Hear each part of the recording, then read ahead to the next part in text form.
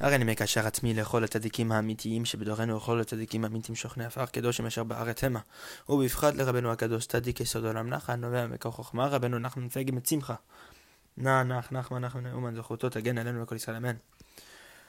בעזרת השם, today we start with Torah resh membav 246.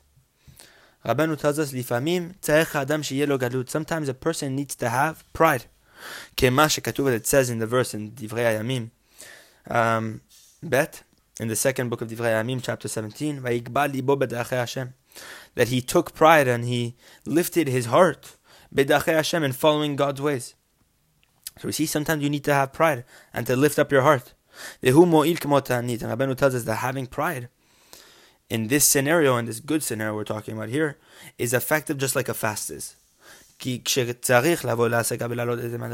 when a person needs to attain some sort of perception of Hashem and to ascend up to the next level, Rabeinu tells us a principle when it comes to ascending from level to level, that you need to forget your wisdom from beforehand. The wisdom of level 2 needs to be forgotten in order to attain the wisdom of level 3. And just like we see in the Gemara Baba Metzia, page 85, Daf Pehe, Rabbi Zera hitana kedei lishkoach Talmud Bavli, that we saw that Rabbi Zera, whenever he was making Aliyah, when he was moving from Babylon to Eretz Israel, he fasted 40 days in order to forget the Torah that he learned in Babel, the Gemara of Babel. Because he needed to get to an even greater perception, which is the Torah of the land of Israel. Which means he wanted to forget what he had learned previously to attain a higher Torah. Because in order to get to the next level, you have to forget what you thought you knew, or what you knew beforehand. And this pride, this lifting up of your heart, is effective just like a fast is. Because through pride one forgets his wisdom.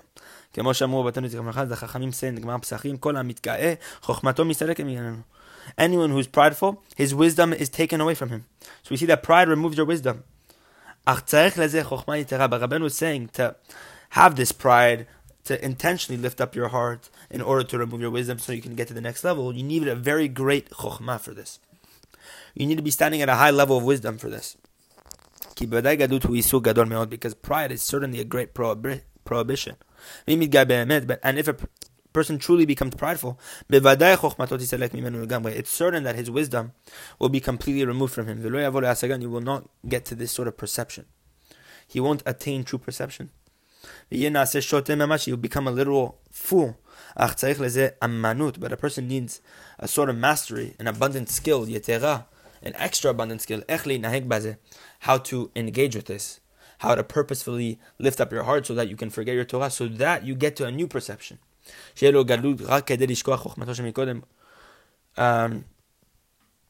That a person needs to be a great master and how to engage with this sort of concept, so that he should purposefully attain pride in order to forget his wisdom of before. That he needs to forget, as we said above, in order to ascend up to the next level. And even so, that he should be truly humble. Meaning, it seems paradoxical that a person should attain pride, and yet this pride should be only in order and to enable this person to attain a higher level, to gain an even greater wisdom. Because we say that pride makes a person forget his wisdom. So sometimes a tzaddik, if he wants to get up to a new level, and even if a person wants to get up to a new level and to ascend to a new place in wisdom, he actually purposefully attains pride so that he forgets his previous wisdom, and that now his mind is capable of accepting this new Torah, just like we saw with Rabbi Zera. And this is effective just like fasting, just like we saw with Rabbi Zera, that he fasted to forget his Torah. The same is true of pride, that when you attain this pride, you're able to forget your Torah. And the reason for doing this is in order to attain greater wisdom, greater recognition of God, which is actually an awesome level of humility. But Rabeinu was saying that you need to have true humility to understand, or you need to be very careful to understand how to do this, because pride is obviously a great prohibition. So this pride obviously has to be l'shem shamayim, and it's actually true humility, as we see here. It's not necessarily just pride. Torah resh mem zayil. Ita b'zohar kadosh, it's brought in the Zohar, the Raya mehemna, on Parashat Tzav, sheteku hane'emar b'shas hu b'chinat mechusar tikkun. That when it says in the Gemara Teiku, let it stand, basically, which means that it can't resolve a question, when the Gemara can't resolve a question, it didn't have an answer, a final psak, they say Teiku, which means to let it stand. We'll wait until the Mashiach comes to reveal the answer. So Rabbi Shimon Bar Yochai writes in the Zohar that when it says Teiku in the Zohar, in the Gemara, that it's actually lacking tikkun, meaning that this concept of Teiku is meaning that the thing that they were just talking about is lacking rectification. It's not complete. Meaning what? That whenever it says Teiku, Rabeinu is explaining what the Zohar is really hinting to. Not that it's lacking rectification, but that what? Shenechsar hanun shel tikkun v'naseh Teiku. So Rabeinu is explaining what the Zohar is telling us, that the Teiku is missing the last letter, which is the nun, which would make the word from Teiku into Tikkun. So we're lacking this nun of Tikkun, and this is why it's still left in the form of Teiku. Veda no shezot nun pshuta, that this extended nun, this nun sofit, this nun that finishes off any word, when it's when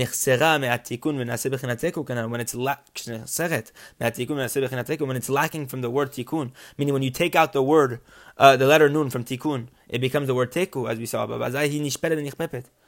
So we see what? That the nun is bent over, and it's made low. It's brought to a lower place. Meaning whenever the tikkun gets into the aspect of Teiku, meaning that there's lacking rectification, and there's no final answer to Teiku, then take the last nun of the word Tikkun, which is what we call a nun sofit, that there's certain letters in the Hebrew alphabet that we finish off a word, that the letter changes whenever you finish off the word versus if it's in the middle or at the beginning of a word. And nun is one of them. That nun is long. It's called a nun sofit. And there's 6 double letters in the Hebrew alphabet. And nun is one of them. So Rabeinu is telling us that if you take out the nun from Tikkun and it becomes Teiku, then that nun bends itself. And what did it become? If you add this bent nun to Teiku, it becomes Kinnot. Kinnot means lamentations, meaning something sad. Shehu etiyot Tikkun, which is the same letters as Tikkun. The only difference between the words Kinnot and Tikkun, it's the same letters, it's just that the nun is different. One is the nun that ends the word, meaning it's complete rectification, that's Tikkun, which literally means rectification. And Kinnot is bent, meaning it's lacking, it's missing something. Kinnot means lamentations.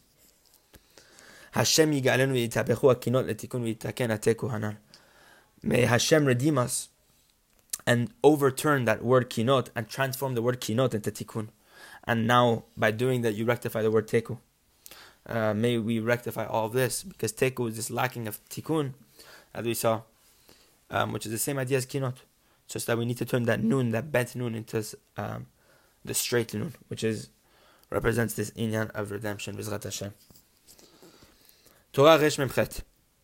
Da know shesipurei masiyot mitzadikim, that the storytelling or the stories of tzadikim, hu davar gadol meod, is very great. That telling stories of tzadikim is very great. Because by telling stories of tzadikim, one is able to awaken and to arouse his heart with great awakening to serve Hashem with a very powerful yearning. Because that imprint, the residue that this tzaddik left, the one that the tzaddik we're speaking about clearly, meaning whenever we speak about this tzaddik, that tzaddik that we're speaking about left a residue in the world. He left an imprint in the world through the fact that he served God. And that impression that the tzaddik left, the tzaddik that we're speaking about, becomes awakened at the time when we're speaking about these stories. And this impression awakens a great arousal for Hashem, so that it awakens us to yearn for God and to attain this desire to get close to Hashem. Torah Resh Mem Tet, Torah 249. Ikar Gvura be'alev. The essence of strength exists in the heart. Because one whose heart is very strong, and who doesn't fear from any single person or any single thing, he's able to do awesome acts of strength to conquer wars through his strong and mighty heart. Because his heart doesn't fear anything. And it runs within the thick and the strength of battle. It has no fear. And this is what it's brought down in Pirkei Avot, Perek Dalet, chapter 4. Who's a mighty man? One who conquers his inclination. And this is the strength of Shimshon that we say about Shimshon, that we say about him in Shoftim chapter 13. That God's spirit, that God's ruach began to move him. To move him in the camp of Dan, ben Tzara ben Eshtaol, between Tzara and Eshtaol, between these two places. Meaning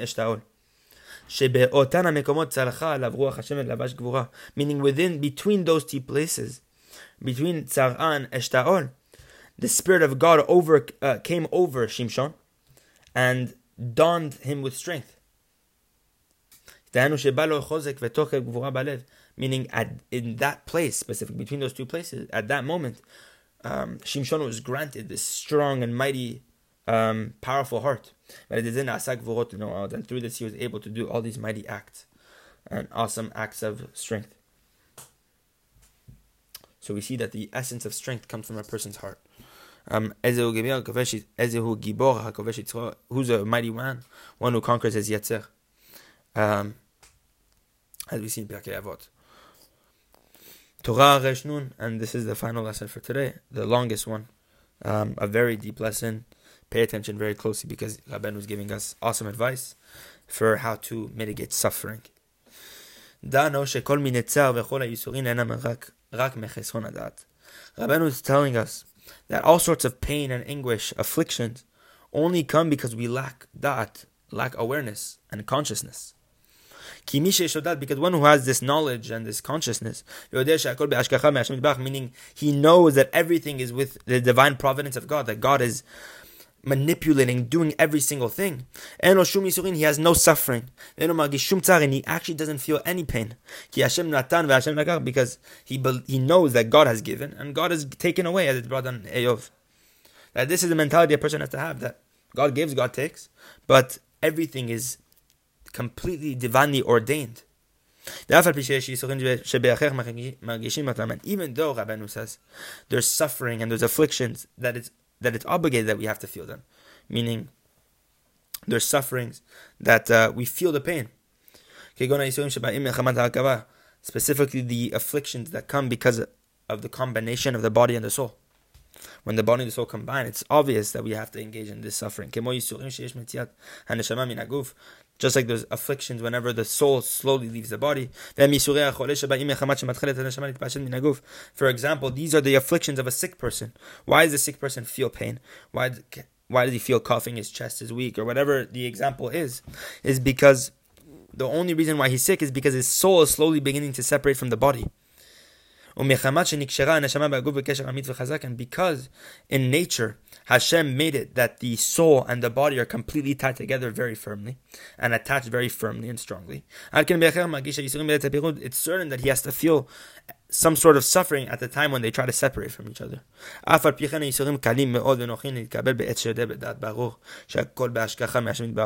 is telling us that even if you feel it, nonetheless, this suffering is very light and easy to accept. Specifically at the time when a person knows with clear knowledge that everything is with the divine providence of God. And all the more so other sorts of afflictions and anguish that one does not feel at all if a person has that. For example, why a person has to go through problems of earning money and whatever it is that a person has to go through. Specifically, that doesn't have to do with pain of the actual physical body. Then once you attain this dat, it's certain that you don't feel the pain at all, because you have that understanding that Hashem gives, Hashem takes, and Hashem is controlling every single thing. So you're not afraid of what is happening because you know God is doing everything for the good, and that everything He does is good. And the essential pain that we receive from afflictions is because they take away from us our dat, our consciousness, in order that we feel the pain. That's the main test. And this is the essential suffering that the Jewish people go through in exile. The only reason why we're suffering here in exile is because the Jewish people have fallen away from that, have fallen away from this concept of this knowledge that God gives and God takes. And we attribute everything to fortune or mikrim, coincidences, or to nature, God forbid, to say that all these things are rid of Hashem.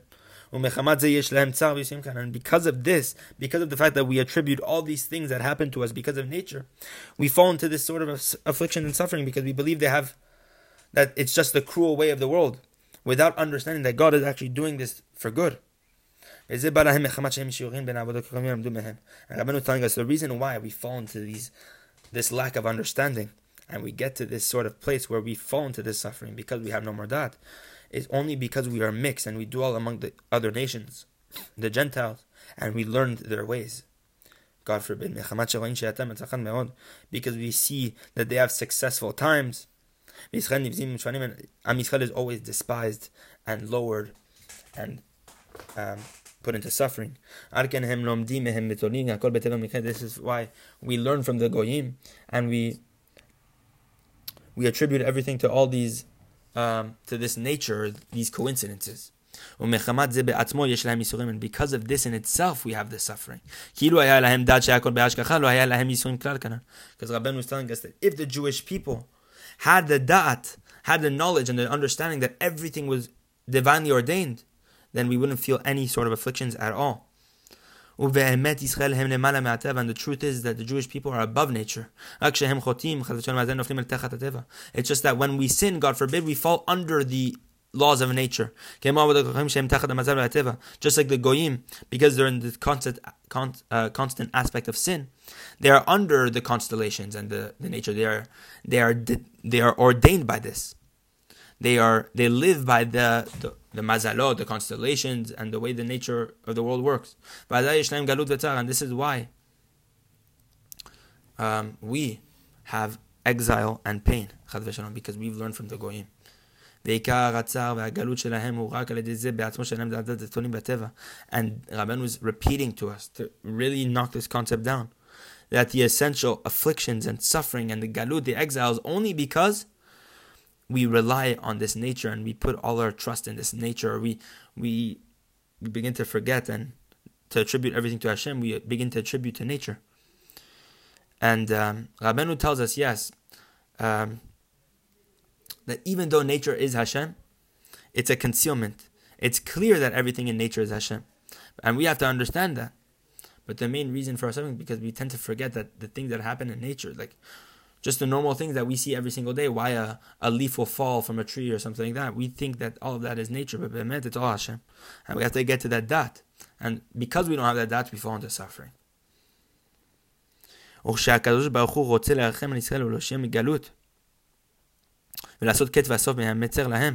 So when God wants to have mercy on the Jewish people and to save them from their exiles, and He wants to put an end to all the oppression that we receive, so what does God do? He brings down upon us His divine providence, hashgacha. And He subdues and He nullifies the nature and the constellation, which oblige the Jewish people to be put under their hand, to be basically oppressed under the Gentiles' hands. So Hashem basically draws down hashgacha, and He completely nullifies that constellation, which would make us have to go under the suffering of these goyim. And then He makes guilty and He punishes those who oppress us. And the Jewish people are able to ascend above the goyim, the Gentiles, who actually make us suffer just by the fact that God draws down His hashgacha. Because the second we don't have hashgacha, we fall under the aspect of nature, and the aspect of nature would determine that we would have to go into servitude under the Jewish, under these whatever nation God determined, whether it's the Greeks, whether it's the Romans, etc., whoever it is. But Rabbi Nachman is telling you, the second you have that dat, and the second God wants to have mercy on the Jewish people, He brings down hashgacha, because hashgacha is actually the key to alleviate our suffering. Because once you have hashgacha, you're no longer under the realm of nature anymore. You're under God's divine providence. That when God wants to have this mercy and to draw down this divine providence, He draws it down from the end of the world. He brings his divine providence from the end of the world, because in the future, at the end of times, nature is going to be completely nullified. The only thing that will exist is complete divine providence. It says in Yeshaya chapter 51, for the heavens vanish like smoke, and the earth wears away like a garment, like clothing. Meaning what? That nature is going to be completely worn away and vanish, just like the heavens and the earth, which represent this concept of nature. Meaning nature is going to be completely nullified, because nature is governed by stars and constellations. And this is why it says in the verse, the heavens will vanish like the smoke. Nimlachu, to vanish. Meaning what? Meaning all the constellations are going to be jumbled together and confused, confounded, and now there's going to be no more mazal. Only divine providence. And now the Jewish people are going to be above, and we're going to subdue that oppression and ascend above those who are oppressing us, and ascend above nature. And therefore now, also now, when God wants to create an end to any sort of Gentile nation, and He wants to put the Jewish people above this nation that's oppressing them, so God draws down this divine providence from the end of the world, so that now, that in that time, whenever God wants to draw down this providence, or God wants to create an end to this Gentile nation, there's only going to be hashgacha. And through that hashgacha, now that God nullifies nature, the Jewish people ascend up above. And we end basically with all of God's hashgacha, with God's divine providence. God puts an end and finishes off the Gentile nation which was oppressing us. And this is what is brought down in Yechezkel, the prophet. Ketz, the end, bahaket, the end is coming. Why does it use the word ketz twice in the verse? End and end. The end is coming. Meaning when God wants to put an end to the Gentile nation, so He draws down the hashgacha, that divine providence, from the final end. Meaning the end of time, which is that providence which will completely nullify nature. Meaning God goes all the way to the end of time, takes the same divine providence that He will use at that time in the future, when the Mashiach is going to come, etc. And He brings it to the period in which He needs to bring mercy into the Jewish people to help them survive and to flourish out of that oppression. For example, during the time of the Greeks, during the time of Chanukah, whenever the Greeks were oppressing the Jewish people, what Hashem had to do was take this hashgacha that would exist at the end of times and bring it down to that period. And through that hashgacha, which He drew from the end of times, He's able to create an end to the Greeks and bring the Jewish people, so that Kohen Gadol and all his children should be able to defeat the Greek kingship. So this is why I use the word ketz twice. Ketz, the end, meaning to put an end to the Gentile nations. Bahaketz, He brings that hashgacha that comes from the final end, meaning the final times. And Rabeinu tells us that prayer is this concept of divine providence, which is above nature. Because we've seen many times prayer is above nature. We saw many times that nature dictates that it should be like this and like this, but prayer changes nature. And this is a great, awesome aspect. As brought down in Dvarim chapter 4. Kimi goy gadol, for what nation is so great, asher lo elokim kerovim elav, that they have a God so close to it, Hashem Elokenu bechol korenu elav, as Hashem our God is whenever we call upon Him. Meaning, no one can compare to us, the Jewish people, because their gods are nowhere near as close to them as Hashem is to us whenever He answers our call. Meaning, there's no true God there is no true God except for Hashem, because Hashem is close to us, answering us whenever we call out to Him. Because this is our greatness. That God listens to our prayers and He changes nature through His divine providence. And it's brought down in Melachim, book 2, chapter 8. Tell me now, please tell me, of the great things in which Elisha did. So what did it have to do with anything? We saw in lesson 66, the same idea. It's brought down in Gemara Megillah, page 27.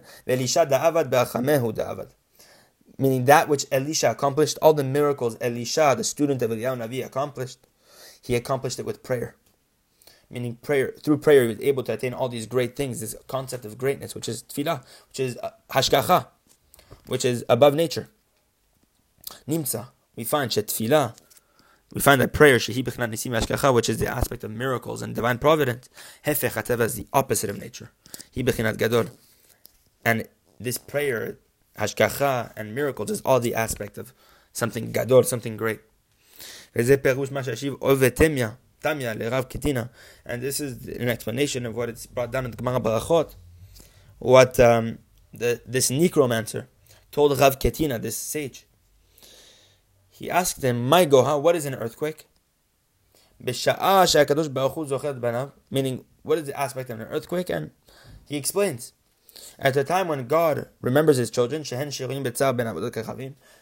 whenever God remembers the Jewish people when they are, which are constantly dwelling in pain between the Gentiles,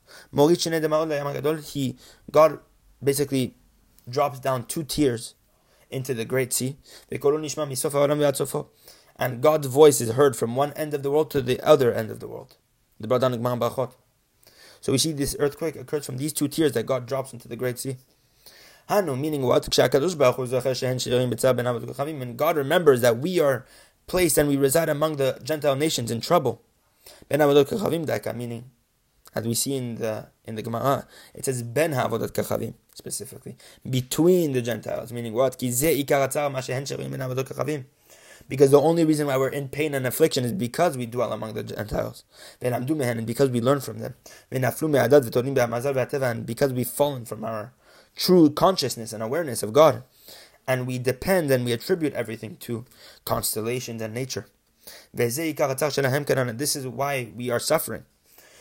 So what happens when God sees that we're suffering? Because of the fact that we learn from the Goyim, he drops down 2 tears. He tears up 2 tears. Meaning God draws down upon us this divine providence, which is the aspect of tears. Because tears are the aspect of divine providence. Say in Shabbat, Kufnun Aleph Amud Bet, al pasuk on the verse in Kohelet, chapter 12. The clouds return after the rain. And what does it say over there in Gemara Shabbat? This is one's vision, which becomes clouded and diminished after one cries. So we see that this parable of the clouds returning after the rain is the same idea of when one loses his vision after he cries.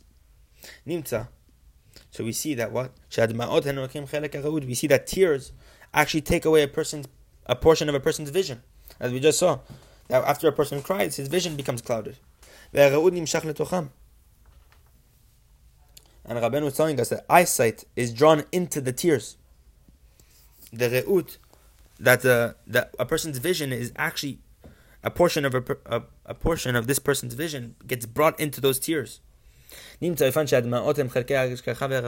that these tears are elements of God's divine providence and vision, because as we explained in lesson 13, that God's divine providence is basically the way God looks down upon us. Meaning, divine providence is an aspect of sight, how close God is to seeing us, and the closer we are to God's vision is the greater God's hashgacha is. The greater God's divine providence is because we are so close to God's eyesight, as if to say such a thing. So, Rabeinu is telling us that divine providence and re'ut are one idea. Vision and divine providence are one. So if one's vision is drawn into the tears that a person cries, then we see that vision being hashgacha, divine providence, is in tears. So tears represent divine providence. Because we saw above, the tears take away a person's vision. And this is what it says, that God drops 2 tears. into the great sea. Meaning he's drawing down portions of his divine providence. Into the great sea, which means what? This represents the Gentile nations which rule over the Jewish people. Why do these Gentiles represent this great sea? Because it's brought down in Yeshaya, chapter 57. The wicked are like the troubled sea. So we see that what? The wicked represent the sea. And now, when Hashem drops his 2 tears, which is hashkacha, down into this world where these other Gentiles are ruling over the Jewish people, the aspect of greatness is created, which is what we said above, bechinot hashkacha, which is God's divine providence, bechinot tefillah, the prayers that we pray, which is an aspect of greatness, as we saw with regard to Elisha. Tell me, please, of the great things. What are the great things? A reference to the miracles Elisha did through prayer. So we see that greatness is tefillah, which we said, tefillah is greatness. And this is what it says, it's brought down in the Gemara over there, that God's voice is heard from one end of the world to the next. Meaning God is drawing down his divine providence, which is that gdula, that greatness that we talked about, into the sea, meaning into the world where the goyim are ruling over the Jewish people. And what? He draws down the divine providence, misof haolam, from the end of the world, meaning what? Miketz acharon, from the final end, meaning at the end of times. Ad sofo, all the way until the end. What's ad sofo? Lasot sof v'ketz me'avodat, to create an end, a sof, to put an end to the rulership that the Gentiles have over the Jewish people. Bechinot ket ba'ket, as we saw in the verse. As we saw in the verse, ket, the end, ba'ket, the end is coming. Meaning to put an end to the Gentile nations, he draws down the hashkacha, which is drawn from the ket, the end of times. And this is why Rabeinu is explaining an awesome idea as to why a person tears up when he's in pain, when he's in suffering and anguish. Because when a person is suffering, and because of the fact he's in a state of suffering and pain, therefore he needs divine providence. Because divine providence is the salvation which brings us out of oppression. This is why we draw down tears when we're really suffering, in order to draw down through these tears portions of God's divine providence and portions of God's vision over us. Meaning to draw down God's divine providence over the Jewish people. Because providence and God's vision is brought within a person's tears, as we saw above, that the tears have present within a person's vision, and vision is hashkacha. So within a tear, you have the concept of divine providence. So we cry when we need suffering, because we need to draw down God's divine providence to attain a true salvation. As we see in the verse, that the clouds return after the rain. This is a reference to a person's vision, which is diminished after a person cries. Meaning what? Meaning that these tears diminish a person's vision, and they take a person's vision. So we see what? So we see that a person's vision is actually implanted within a person's tears. And this is why it's brought down in the verse, that King Chizkiyahu cried a great cry, a great weeping. As is said, I believe, which is said about the time he got sick. If I'm not mistaken, it's referring to Chizkiyahu Melech. But nonetheless, the Chizkiyahu made a great cry because he got sick. Meaning what? That Chizkiyahu needed the Yeshua, and he needed to draw down God's divine providence in order to heal him from his sickness. Bechi gadol daika. This is why it says in the verse, Bechi gadol, a great cry. Meaning within his crying, within his tears, he drew down into those tears, and he planted within those tears, and he engraved within those tears his own vision, and what the concept of vision and the concept of hashkacha. which is the concept of greatness, as we saw. Meaning, bechi gadol, great cry, meaning that he drew greatness into his cry. That he drew hashkacha within his tears. That he drew down the concept of tefillah, which nullifies nature, because he needed salvation. This is what is said about David HaMelech at the time when he cried over his anguish. Al David Igdil. It says in Shmuel, book 1, chapter 20, Ad David Higdil, until David had wept a great deal. Meaning that what is the idea that David cried? Higdil, a great deal, a big amount. What's Higdil? It comes from the word Gdula, Gadol.